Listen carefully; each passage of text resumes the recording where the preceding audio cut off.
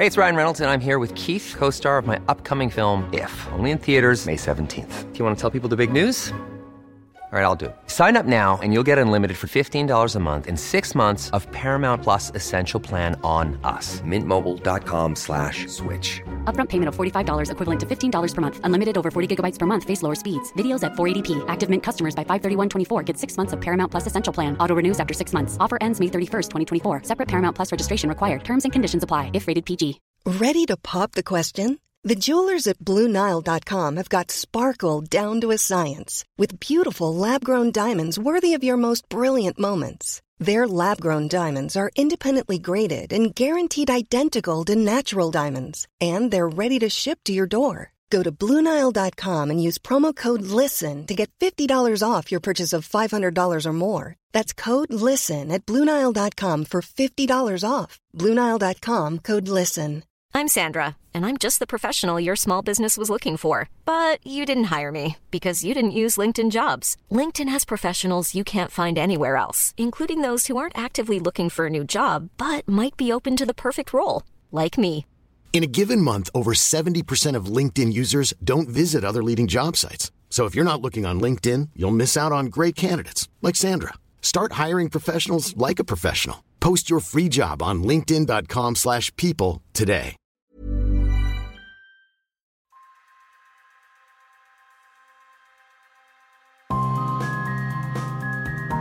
Hello and welcome to Streets Ahead, your podcast dedicated to all things cycling and walking in the UK and beyond. My name is Ned Bolting. I'm Laura Laker. And I'm Adam Tranter. Welcome to this, our 22nd episode. This time, we've got a really fascinating interview with Isabel Clement, who is a lady I have met several times, and I've listened to this interview, and it's extraordinary, of the disability cycling charity Wheels for Wellbeing, talking about how we make active travel infrastructure work for everyone, and why there are still huge gaps in how we deliver transport infrastructure for disabled people, and why she's getting into pedestrian campaigning. It's a really important topic in active travel. And if it's not something you've considered at all, and I can't say you could be forgiven for that, but I think many people haven't considered it, you should look forward, as I did, to understanding more. So we'll come to that in a second. In the meantime, how's it going? Adam, Laura, what's new? Oh, gosh. What haven't we been up to? Now you're overselling it. I spent this afternoon just totally mesmerised by a review from a bloke called Paul. I saw that. It's brilliant. Paul tweeted us, and I clicked on it, and it strikes me that Paul knows us better than we know ourselves. And our podcast. Wait, hold on 2 seconds, Adam. You said you spent the afternoon mesmerised by it. I was wondering about that as well.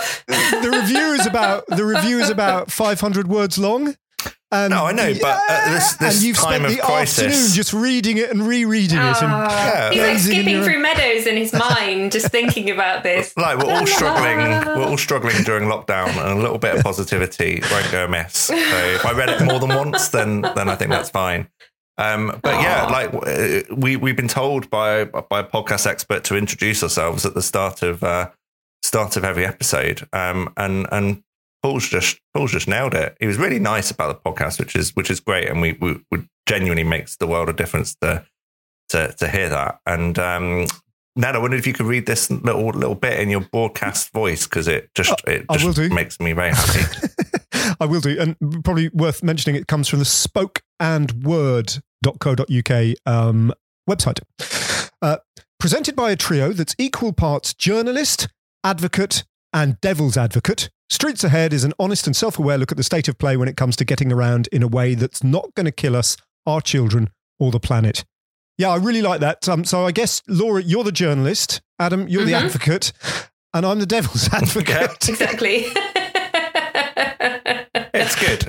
It's good not to be in our echo chamber too much. And I think you're a good devil's advocate, Ned, because well, thank you. I'll add it to my CV. Yeah.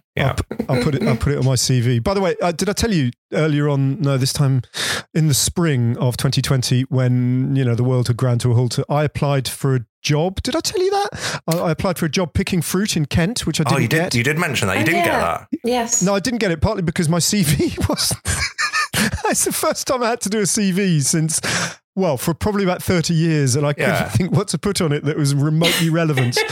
But maybe if I put down cycling commentator and devil's advocate, I would have got the job. Maybe. Right. Any other news? Shall we have LTN news? Oh, yeah. With the jingle. Play the jingle. Play the jingle, Adam.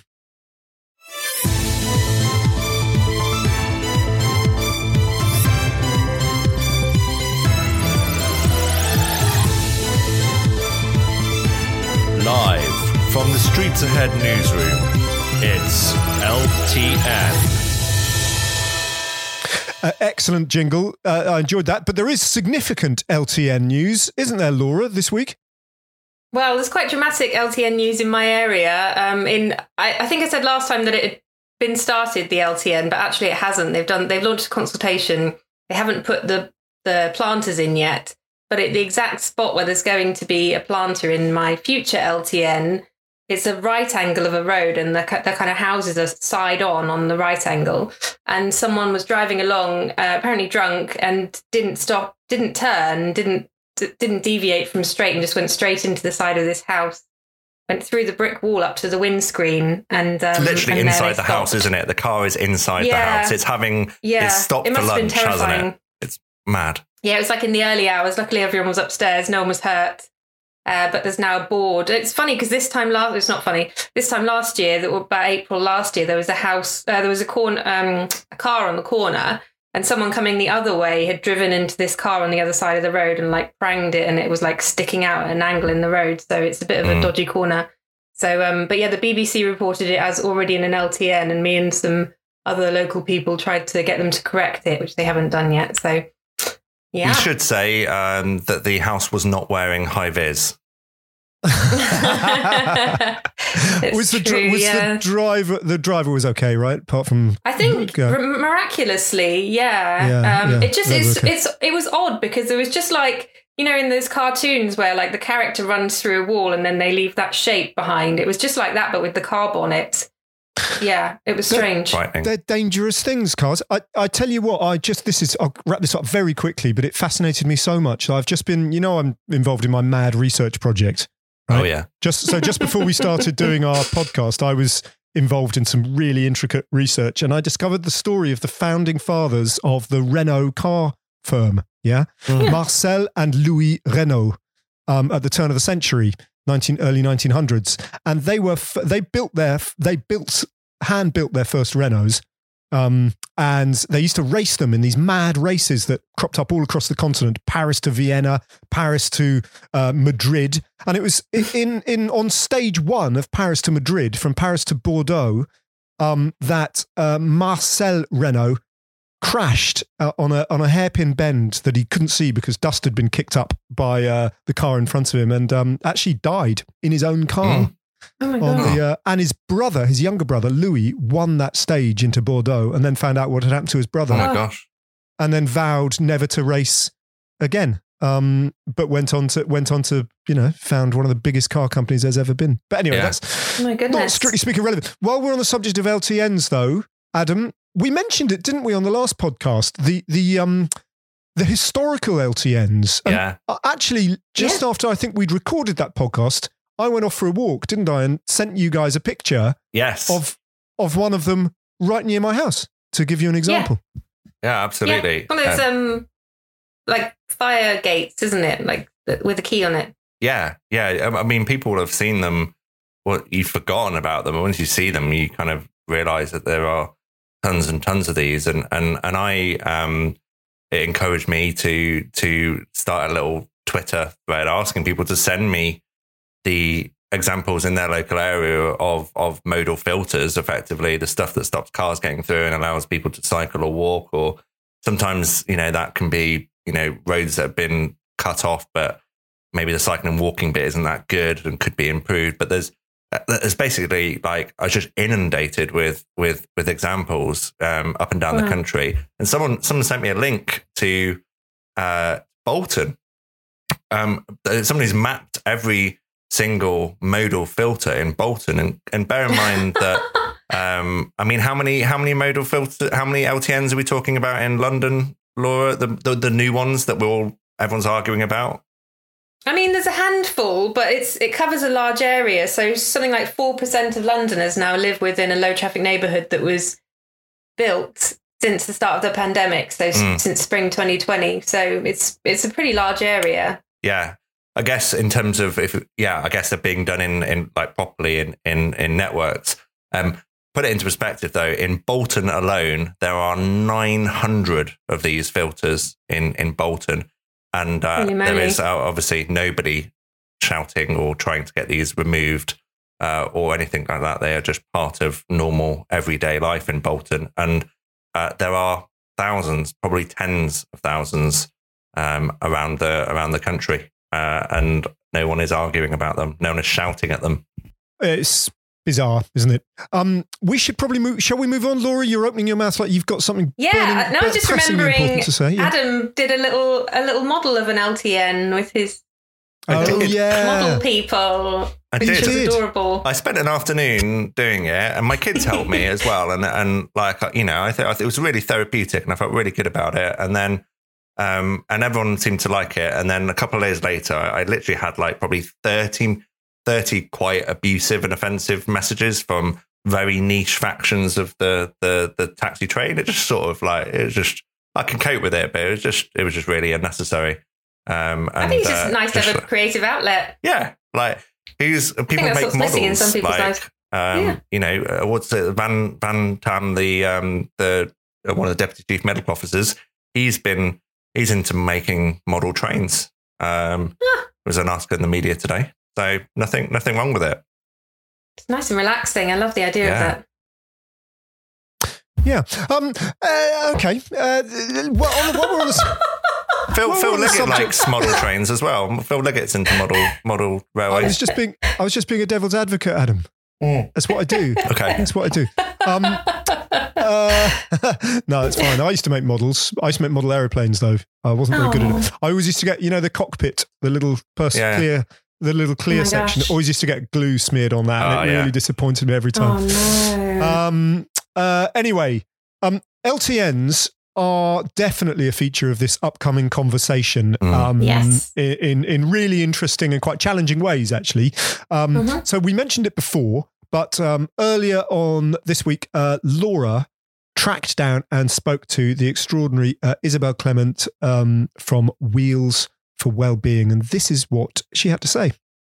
So we have with us Isabel Clement, who is director of Wheels for Wellbeing, a charity that helps to remove barriers to cycling for disabled people. The charity was founded in 2007, campaigns for access and help for disabled people to cycle. Some people are surprised that disabled people can cycle, but Wheels for Wellbeing research found 64% of disabled cyclists find cycling easier than walking. So welcome, Isabel. Hello. Thanks for having me. Yeah, nice to have you on. Wheels for Wellbeing does a lot with a little, doesn't it? You're a small charity, but you have had an absolutely enormous impact on the world of active travel. It's quite incredible, actually, to see all of the great stuff that you've been doing and how you've changed the landscape around active travel, raising awareness, campaigning for better infrastructure, and recognition that disabled people cycle even, which is something that is still not mainstream, but has got a lot more recognition in the active travel world. Yes, well, thank you very much. That's a great intro. Yes, I'm really, really happy that we've had a sizable impact over the last few years. Why it matters is, to me personally, is that I am somebody who's always worked in disability advocacy, but not in transport until the last sort of 10 years, I guess.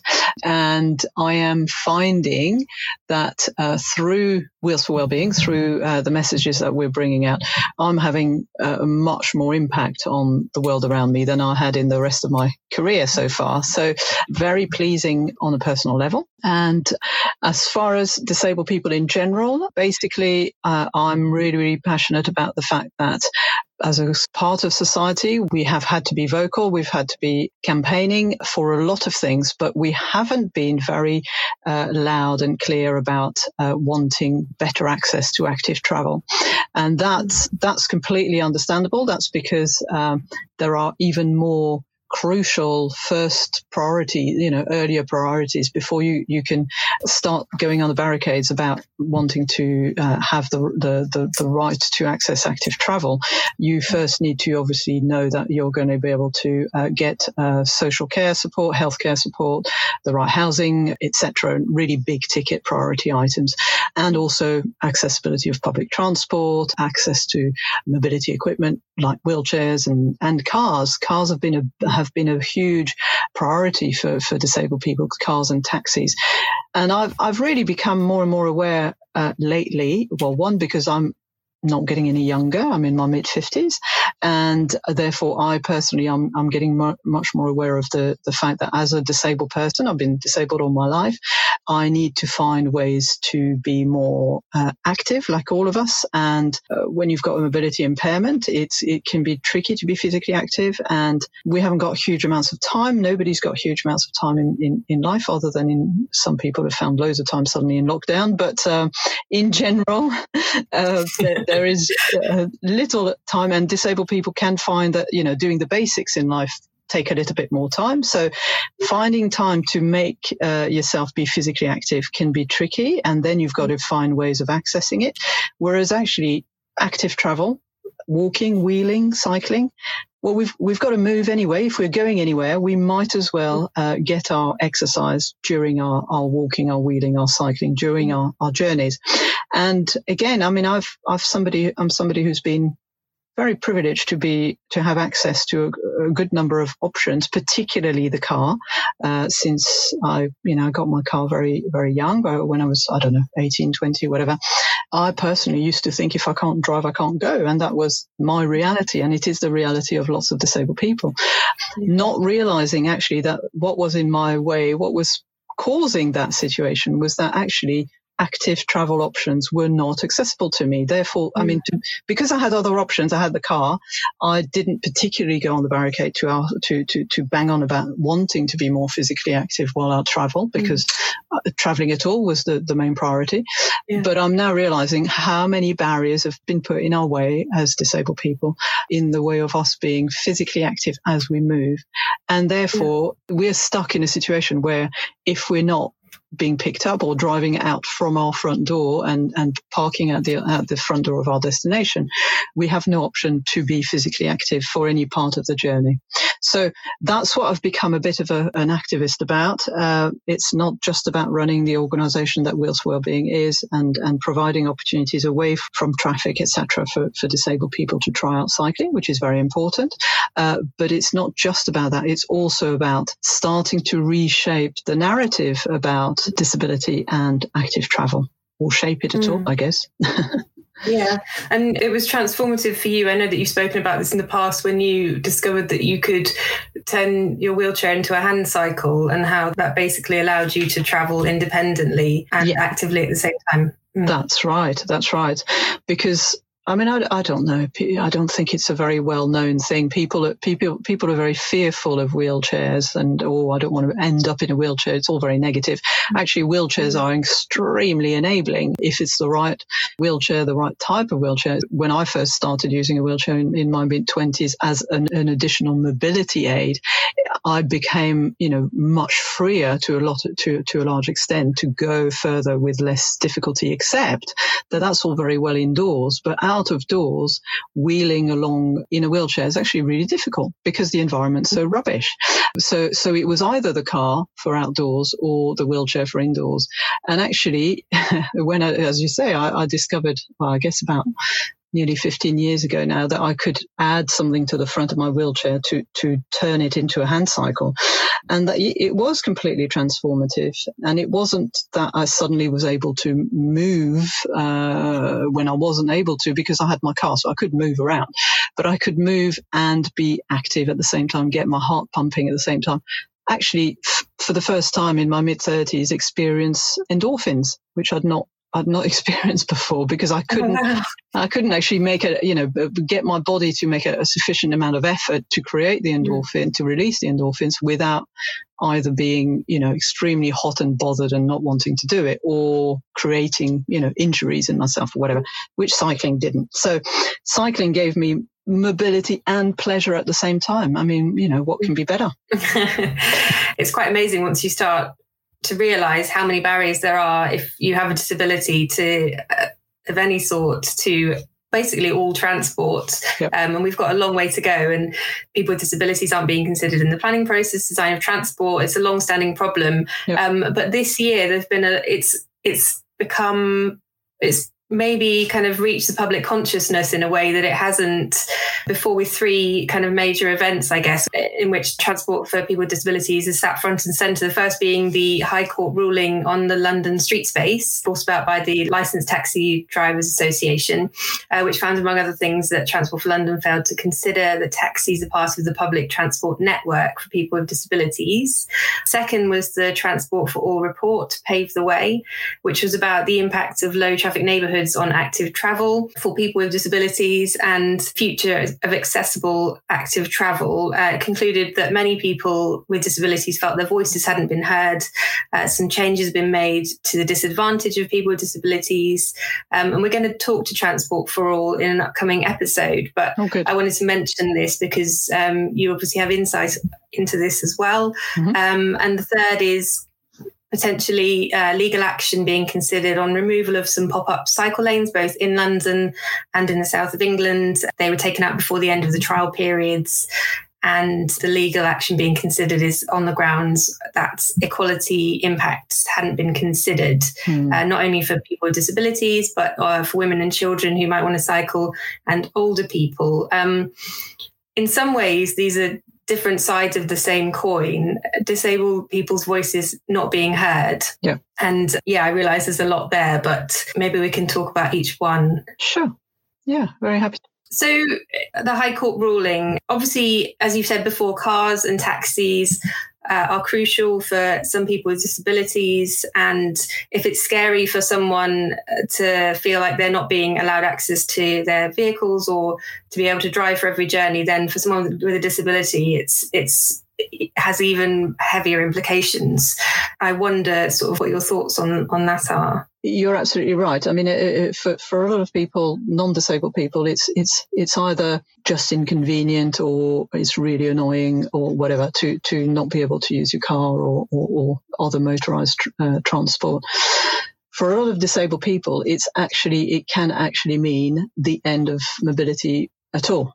And therefore the end of being able to access, your hospital appointments or your work if you're working or, etc. So because the options open to disabled people are limited, are reduced. So there's reduced choice. And if you've managed to find solutions to your needs for getting about or your needs to move other people around, if you've got children, for example, and as a disabled person, you have found the way around, how to meet your own mobility needs, when that is threatened by changes, particularly changes that you had no knowledge about prior, and most people don't like change, but for disabled people, forcing them to or facing them with change that has to be made overnight just doesn't work. You can't.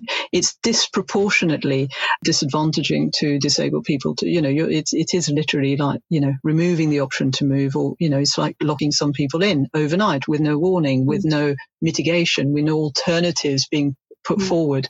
That's why a lot of people have really reacted extremely angrily because it's not about, it's a bit inconvenient or it's going to be a little bit more expensive or a little bit more time consuming. It's about, I can no longer get out of my house or get to my GP or get to my work. So the whole thing about equality impact assessments it's about exactly that, measuring the impact that a measure is going to have and whether it is disproportionate to certain people with protected characteristics.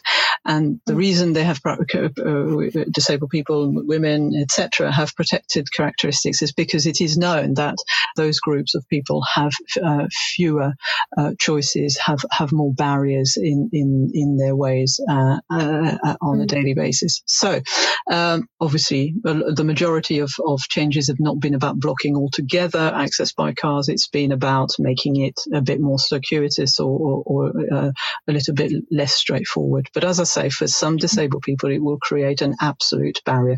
So it's not about a lot of people. It's about some people being able to be supported to find an alternative, or being able to be exempt from that measure. The whole issue of taxis is a huge issue, which I sort of don't really want to get too involved in. But there are going to be a few tiny minority of people who will need some alternative or some exemptions put in place, whether it's a taxi they're using or their own car or somebody else's car. And I'm afraid there's no work around that. It's a shame to have to go through the legal routes, because actually there's got to be ways of finding mitigations and exemptions. We've just got to do it. It might not be straightforward, it's not easy, but it can be done. So I hope that the issue of Bishopsgate and other areas where for the moment taxis are completely barred, there can be solutions found for the tiny amount of time they are carrying somebody who has no other options. And those are real. They exist, but they're not the majority of their customers. So I think I'll leave it as that on that topic. So there's no sort of easy solution, but it's just that people have to be included in the conversation. That's it. Yeah, no, and organisations such as TfL or boroughs or nationally, the Department of Transport have to grapple with these issues, have to involve disabled people and our organisations to come up with solutions, because there will be solutions. In no way is there no solution to this problem. We all agree that we want less traffic, less pollution, but we also have to all agree that a few individuals who have no option need to be provided with either exemptions or mitigations, so that their lives are not, their right to move and to get to their legitimate destination is not taken away from them. And that's what the Transport for All report was getting at, particularly with low traffic neighbourhoods. One of the key things that they said was that disabled people are being spoken for and not to in this debate. And I think that's something we've alluded to already. There's been quite a lot of strong feeling around this report. I guess you have understanding of the active travel element and understanding of working with people with disabilities, and so can have kind of put across both sides there. Yes. We contributed to the report as an organisation. Wheels for Wellbeing provided a kind of expert contribution, and also me as an individual. I was one of the 84 interviewees, so I've given my thoughts on the matter. And as Transport for All have reflected in their report, there are some disabled people who've really benefited and are really happy with LTNs, and others who've been really affected negatively. And as they say, and I personally and as Wheels for Wellbeing as an organisation, we're very supportive of their report. We feel it's a very balanced. They are not an academic body. They have not had hundreds of thousands of pounds to do this as a scientific piece of work, but they have, as a tiny organisation, just like ourselves, done a huge amount of work here. Qualitative interviews with 84 individuals in a good number of different areas of London where there are LTNs, etc. What a huge piece of work. Really well done to Transport for All for what they've managed to pull together there. And they recognise it themselves that this is not necessarily a fully representative sample, but it's a huge sample of disabled Londoners in local areas which have low traffic neighbourhoods. And yes, it's important to hear those voices, and it's important for local government and, local authorities and TfL to hear the real stories and the real impacts that putting measures through as an emergency have created, but for all sorts of reasons. And for me, importantly, local authorities, though they were told you have to do this fast and you have to do it within the equality legislation, I don't think they were given the tools to do this properly by having, really good, quick guide to do's and don'ts about accessibility and active travel. And, you must never, there should have been some very clear guidelines. You must never block up a dropped curb, for example. Brilliant to put planters in certain areas to narrow down the areas so that only the emergency services, for example, and refuse collecting lorries can get through. But generally, it's very clear that cars can't get through. That's all very well. But if you put your planter just in the way of the dropped curb, which is the area that a lot of disabled people are going to rely upon to be able to get on and off the pavement, you've inadvertently created a huge barrier to individuals in that local area. So of course people are going to be very angry and not necessarily see the benefits of that measure, because all they can see is that they can no longer get on with their journey locally to get on or to get off that particular pavement, and they can't travel at all. I mean, it's basic things, as basic errors as that have been made all over the place. They could have been avoided. They can be remedied. It's not difficult. But if you don't give the people who've got the job to put the planters out very clear instructions as to what not to do and what to do, you're going to get these ridiculous situations cropping up. So I think it's just really important that people are heard and able to contribute. And I think local authorities need to be given much clearer guidance as to what to do, what not to do in terms of the design and temporary changes to any environments. It's not that difficult.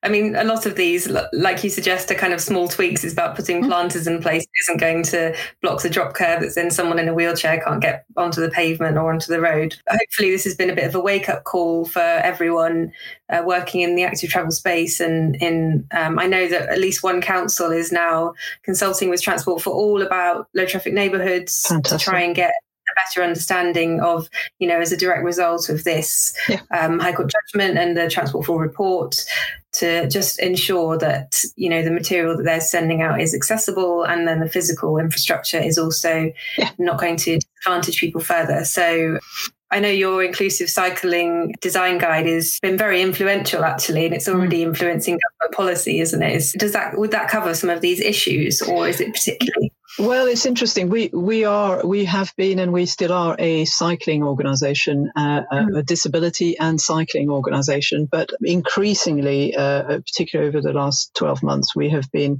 increasingly vocal in the sort of walking, wheeling space as well as the cycling space, because we've really realised that there are huge gaps in knowledge. There are huge gaps in training, understanding, etc. I mean, I'm amazed. 2021. I wasn't too surprised about cycling and disability being a bit of a niche element, but walking and disability to still be a bit of a mystery and huge mistakes to be made. I think it's unforgivable, to be honest. And again, as an individual disabled person myself, it's only become clear to me in the last sort of, say, year or 2 years, how much the problem starts with pavements. Because I was a driver and a cyclist, and I very rarely use my wheelchair on the pavement, and I don't really use very much public transport. I had actually been pre-COVID, I had been starting to try and use public transport a little bit more, and I realised why I hadn't bothered until then is because, of course, if you're going to use public transport, you've got to use the pavement a lot more. You have no option. If I haven't got my bike with me, my handbike, I need to be on the pavement when I'm not on the bus. The pavements are an absolute nightmare. So, of course, disabled people have a complete disincentive. And for a lot of us, it's impossible to safely wheel or walk along the pavement. It's just not a choice that's available to us. because it's too narrow, because it's cracked, because there are desk traps, there's bins in the way, and then COVID comes and suddenly it's May and it's lovely weather and there's tables and chairs in the way, which is all lovely, al fresco eating, fantastic, but absolute nightmare for visually impaired people or people, using a rollator or a mobility scooter that's not legal on the road, so they have to get through on the pavement. There's no more pavement. It is a nightmare. Driveways, you have to go down into the driveway, up the other side. Do you have the strength to do that? Is there camber as well?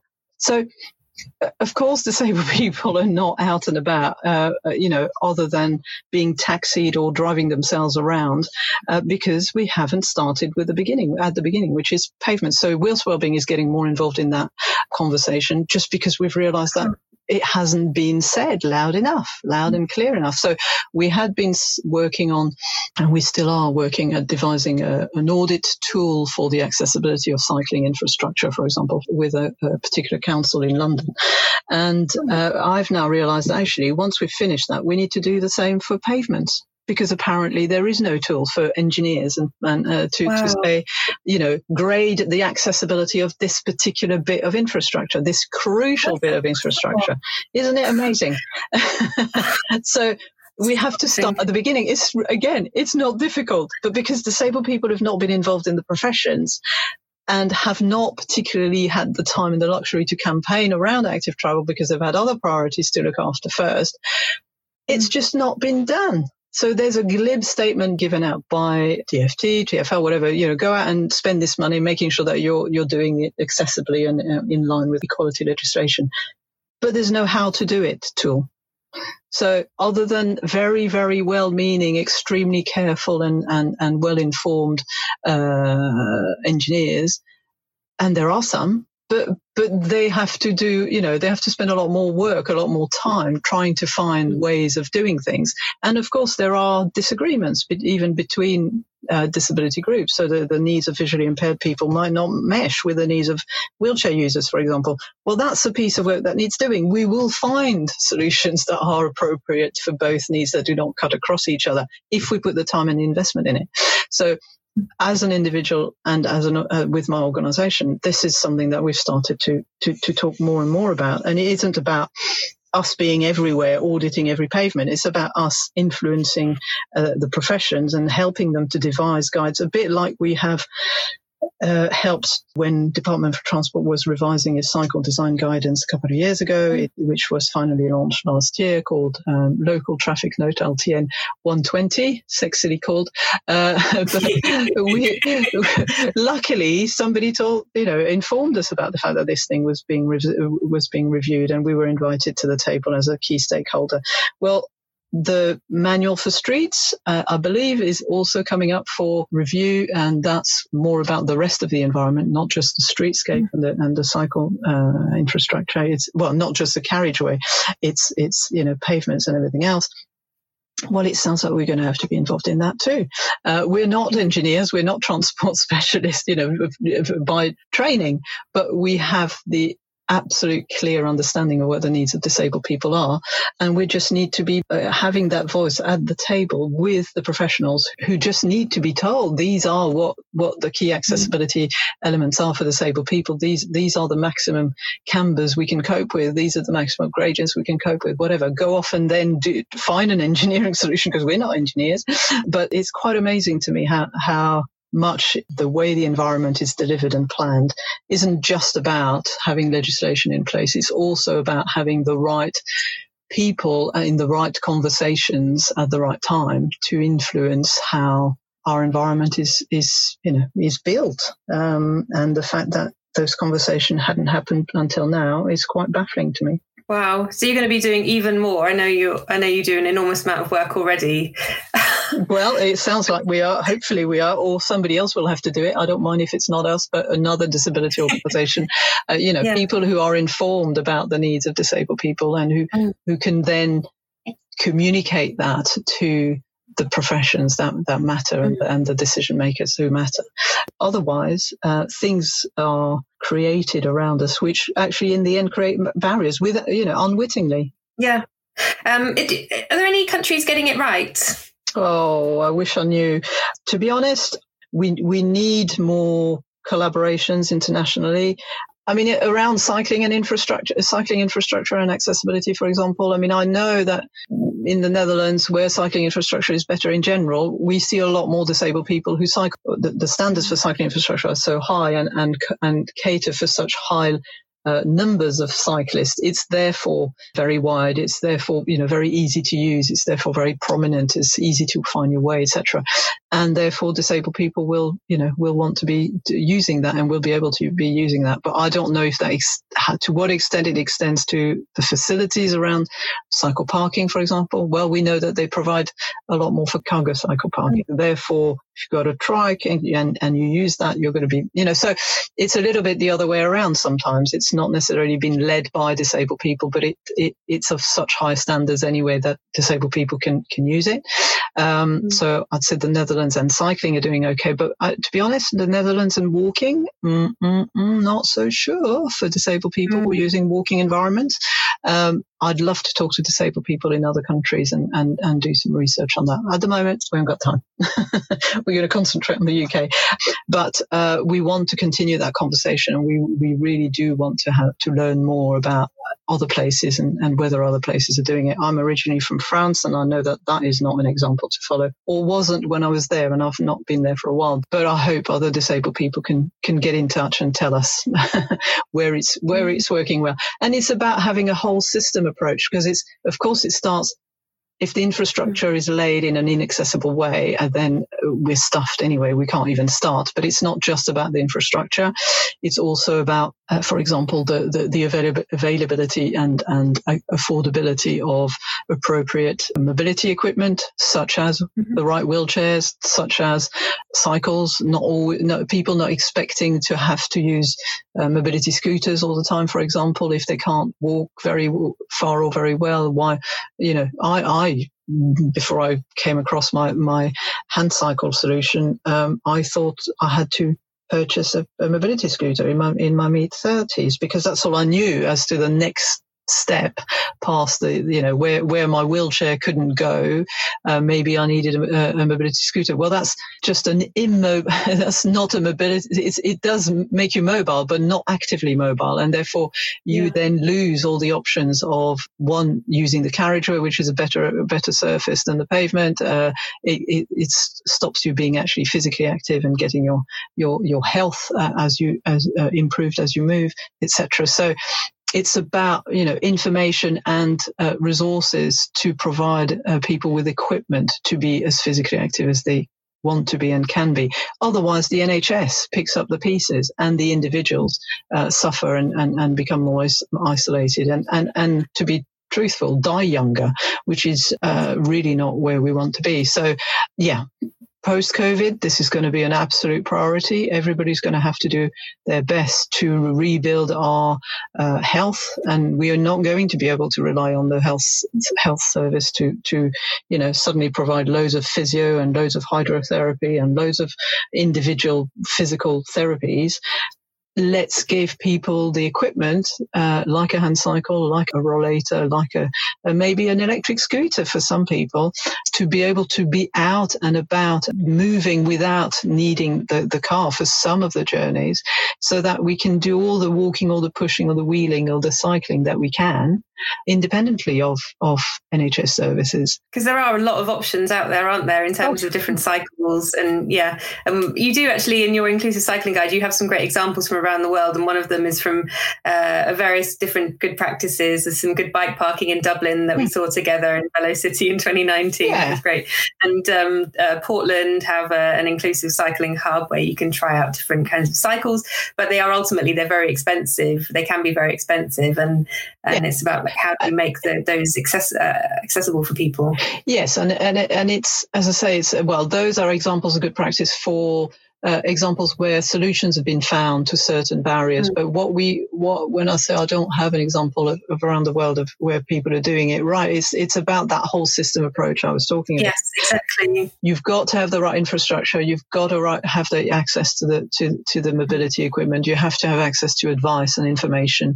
Purchasing is expensive, but anyway, even before purchasing, you need to know what is best, what's going to suit your body, but also your personal circumstances, where you live, where you work, what your journeys are, as to whether you're going to invest in this or that particular bit of kit, because can you store it at home? Can you store it at work? Can you store, can you park it at school if you're, a disabled kid who wants to cycle to school, etc. And therefore being able to have impartial advice is really important. So all the wonderful inclusive cycling hubs around the UK, Wheels for Wellbeing is one of them, but there are plenty others around the UK, really good resources for people in this country to go and try out non-standard cycles and standard cycles with expert advice from volunteers and staff, and meet other disabled people, talk to other disabled people who use other, certain bits of kit. What have you found? What's your experience? Just like buying any other expensive bit of equipment, you want other people's experience to be shared so that you can learn from the choices that they've made and how they found them. It's all of that. So also being able to hire one for a day, for a week, for a month, to try it before you buy, etc. We are pushing all those little bits of the jigsaw to be developed. So at the moment we're trying to pilot a proof of concept inclusive cycle hire scheme for London. There are a couple of other schemes being trialled in other places around the UK, which means that by the summer hopefully we should be able to say, hey guys, yes, inclusive cycle hires, a bit more complicated than just putting a few docking stations around the city and letting people just borrow it for a couple of hours or hire it for a couple of hours, but it can be done, and this is the way it can be done. It needs to be supported and resourced, but it can be done, and then disabled people have an option to start thinking about moving away from having to rely on the car, having to rely on taxis, having to rely on other people to move them around. So you'd come to London, is this what you're saying, and then be able to pick up a cycle that would meet your needs and sort of ride it around town? Really? That's the idea, hopefully. That's fantastic. That's what we're trying to develop. Say you're a trike rider up in York, but you can't get, at the moment, it's really tricky to get your trike on the train. That's another barrier we need to remove at some point. But and you want to come to London, but you need your trike to move around the city. Well, you can't take your own trike because it won't go on the train. Therefore, you ring up and book a trike of similar size, etc. And you say, I'm going to arrive at that time. Can I have this particular trike, please? Our hope is that we can then say, absolutely, sir or madam, we will be there with the right trike, and then we'll pick it up from you again when you leave. That's what we want to get to. And there are a lot of non-standard cycles being used around the capital by inclusive cycling hubs, which maintain them, which make them available some of the time in the week. The rest of the time they're in containers and they could be made available. Yeah.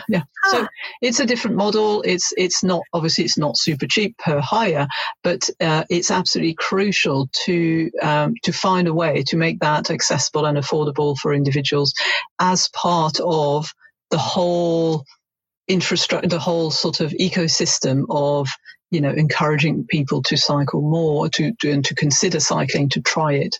So those little interventions, we are very happy to be at the forefront of trying them, demonstrating they can work, and then writing the the manual for other people to go off and do it themselves in other cities, etc. So there's also other initiatives like ensuring that people know where to go and where not to go to find accessible routes, for example, and being able to have like an app where you can, just like your TfL journey planner for a journey by public transport or by bike, going from A to B. We want to develop or help people develop an app which will point out places not to go for the moment. Where there are barriers, there might be steps or there might be narrow barriers that you can't get through with a non-standard cycle. At the moment, there's no such information available for people, and they could launch into a journey and then find that they're stuck. So, all those things are part of the things that are crucial for people to be able to just get about. I mean, Google Maps up until very, very recently didn't have any information about wheelchair accessibility of pedestrian routes, for example, or public transport routes. So how are you going to start planning a journey if you can't find where not to go as much as where to go? So it's all about removing the time it takes, the effort it takes, and providing people with means to just get on with their lives as actively as they can if they would choose to. Well, thanks so much, Isabel, for coming on. It's great to talk to you. No problem at all. Pleasure. So there we go. Isabel Clement. Fascinating stuff, Adam. What did you take from that? Yeah, I mean, I've met Isabel and spoken to Isabel several times before, and she is just a force of nature, and the work that's being done is so important. And Ned, as you said at the top of the show, it's very likely that a lot of people listen to this, and I include myself in this, have not given the consideration required for disabled people in active travel. Now, that doesn't mean that the status quo was brilliant either, but we have to leave the world in a better place than when we found it. And I think listening to that and some of the challenges is really eye-opening. And the thing I really like about Isabel's organisation, Wheels for Wellbeing, and we've done some work with them before, is just the positive imagery and stories that come out of that, because it's been really frustrating, I think, for everybody to see disabled people weaponized by certain groups in a way to say you're not catering for disabled people, and actually you need to obviously do that, and that's really important as a bare minimum. But what we see with Wheels for Wellbeing is a lot of people just think that disabled people cannot cycle, and it's just totally not true. So to have that put across and demonstrated every bit of positive imagery that they have, and normalizing it, is just really, really important, because we shouldn't assume that, and I've been guilty of this, you assume that you can have one set of needs for disabled people as a group, and that's just really shallow. There are all kinds of needs based on what kind of impairments and what kind of disabilities that society throws at people, but getting in the way. Yeah, I mean, it's a really, it's the clunkiest term, isn't it? Disability and disabled people. It's a huge catch-all term. I mean, no one has managed to come up with a better one. But it is, you're quite right to point out, the range is huge, and everyone within that broad group is an individual with individual needs. Yeah, and it's not necessarily the individual that's disabled. It's society that's disabled. They have an impairment, and society is making that putting a barrier, sometimes a barrier in the way. That's the issue we don't understand. One thing that did strike me from that interview, Laura, that I wasn't sure about, and I wonder if you could clarify, is that at one point, Isabel says, quite early on in the interview, she says that they, whilst most LTNs, if you like, add a detour if you want to come and go from the road in which you live, or a little bit of extra, a few hundred meters extra. Some of them, she said, are total barriers. Now, I wasn't sure whether that was quite the case, but then she goes on to make other points about curbs and stuff. So I don't know quite what she meant by that, because it's not true, is it, that any of these LTNs block the road at one end and at the other, so that no one can move their vehicles in and out of those streets? Yeah. I think I probably should have clarified this while we were talking, but I think what she meant was that it's about the drop curbs. So drop curbs, the bit that goes from the pavement that goes down to the road. so you can wheel on and off on a flat surface. Those are usually on the corner of a junction. And because these planters have been going diagonally across the junction, they start at the corner where the drop curb is and therefore block the drop curb. And I think that's what she means. But I think in terms of driving in and out, in no sort of, none of these cases should any sort of road be blocked so you can't drive in and out in some direction. So yeah, I think that's what was meant. I think we should be, open and honest in the fact that when the early stuff came, like V1 of measures, there's some pretty bad stuff out there. Like there's some pretty poor infrastructure that's been designed that covers over drop curbs or creates extra pavement space but doesn't have a drop curb. All sorts of things, and we shouldn't, glaze over that as kind of like just an inconvenient truth. It's fundamental to get these things right to the sustainability of active travel. Yeah, and I think the problem was, and the problem still is, that people just weren't talking to people with disabilities. And the thing that shocked me was that, there was no guidance on how to do this and what not to do, as Isabel said, for the emergency stuff. But there's also no guidance for like the pedestrian realm for people with disabilities. And I just think that's astonishing in 2021.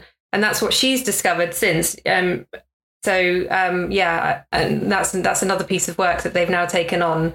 But I just find it astonishing. I wrote an article about disability in transport, and every kind of transport, basically, no matter which kind of impairment you have, is sort of disabling. It's really, we really design transport badly, and that's despite legislation that's sort of 10 years old, necessitating that we do this. We're still not doing it. It's really quite shocking. Well, you only need to follow the Twitter feeds of really high-profile Paralympians like Tanya Gray-Thompson and Sophie Christensen, 8-time gold medalist herself, the equestrian rider, to realise quite how every day and kind of mind-blowingly offensive some of these situations into which disabled people find themselves put are. And I find it, like you say, Laura, I find it incredible that we are now where we are. It's 2021 and we're still so far off the pace. I worked in 2012, I was part of Channel 4's team covering the Paralympic Games in London. Which was the first time, Adam, you were talking about earlier, where, you have these moments where you're confronted with stuff you hadn't otherwise thought about. Yeah. And for many of us, people without disabilities who were working on those games, that was our moment like that. And since then, it's kind of been in the back of my mind. And for a while, I was working on a book about the Paralympics where it was very much to the front of my mind. But, there was bold talk about the 2012 games being a breakthrough moment and a sea change in our attitude, because remember how the stadiums were sold out in a way that very few Paralympic games had ever been before. Yeah. But, the legacy, is there any? Has it been squandered? It strikes me that, we're quite rightly praising Isabel for her work, but she's a pretty isolated figure in some regards, and it's a testament to her strength, but I wonder where she gets the support from to be as tenacious as she is.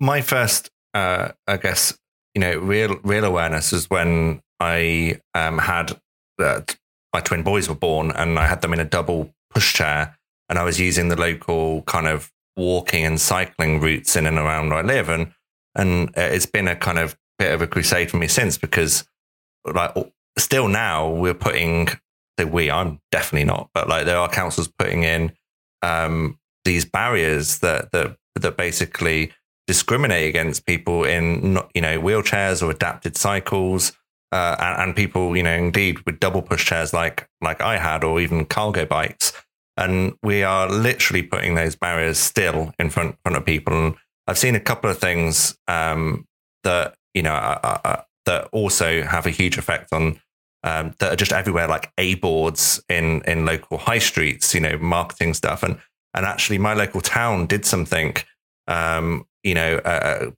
years ago, maybe, where I think it was the local politicians, accompanied blind people and effectively took some steps in their shoes to see what it was like. And I think if every transport planner, had to do that, there's no way we would have, these issues, some of these most fundamental issues that we have now, because there's just no awareness or empathy with how other people might use the streets, and that's got to be better educated and improved on. Yeah, I completely agree, and that's what you meant when you were talking earlier about how the built environment and society is the discriminating factor here. So, and as Isabel points out, these are quite easy fixes, aren't they? A lot of them. It's not, it's not big infrastructure. It's just it's that thing about consultation and having those voices heard and being part of the influence, that is brought to bear when these schemes are put in.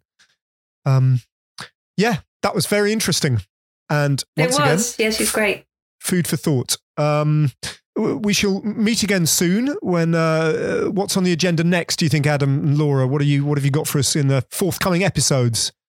We're going to talk to Transport for All, who did the report Paving the Way, which was about the impact of emergency active travel infrastructure on people with disabilities who don't cycle, or people who do and don't. But it was a very influential report, and we're going to talk to Cycling UK about their legal action on the removal of a cycle lane. So.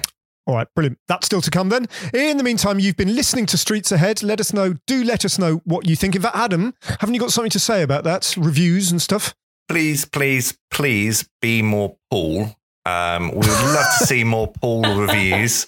And joking aside, it will really help us. So, I think on iTunes, we have 95 reviews. They're all gleaming and brilliant, and it makes us feel really happy. If we could get to 100, just think how A, happy we'd be, and B, we might even just climb up to the charts above some sort of gardening podcast or something. Okay, proviso, they're positive reviews, otherwise it could be quite dispiriting. Yeah, obviously. Rate us and review us. Share the podcast with anyone else you think might enjoy it or get something out of it. In the meantime, though, from the journalist, Laura. That's you, Laura. That's you, Laura. You're the journalist. Oh, yeah, that's me. Yeah, that's you. And the advocate. It's goodbye from me. And from me, the devil's advocate. That was very smooth. We'll see you next time. Catch you next time.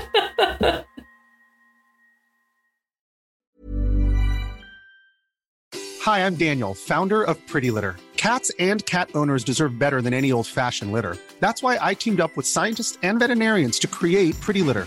Its innovative crystal formula has superior odor control and weighs up to 80% less than clay litter. Pretty Litter even monitors health by changing colors to help detect early signs of potential illness. It's the world's smartest kitty litter. Go to prettylitter.com and use code ACAST for 20% off your first order and a free cat toy. Terms and conditions apply. See site for details. Planning for your next trip? Elevate your travel style with Quince. Quince has all the jet-setting essentials you'll want for your next getaway, like European linen, premium luggage options, buttery soft Italian leather bags, and so much more. And is all priced at 50 to 80% less than similar brands. Plus, Quince only works with factories that use safe and ethical manufacturing practices. Pack your bags with high-quality essentials you'll be wearing for vacations to come with Quince. Go to quince.com/pack for free shipping and 365-day returns. Even when we're on a budget, we still deserve nice things.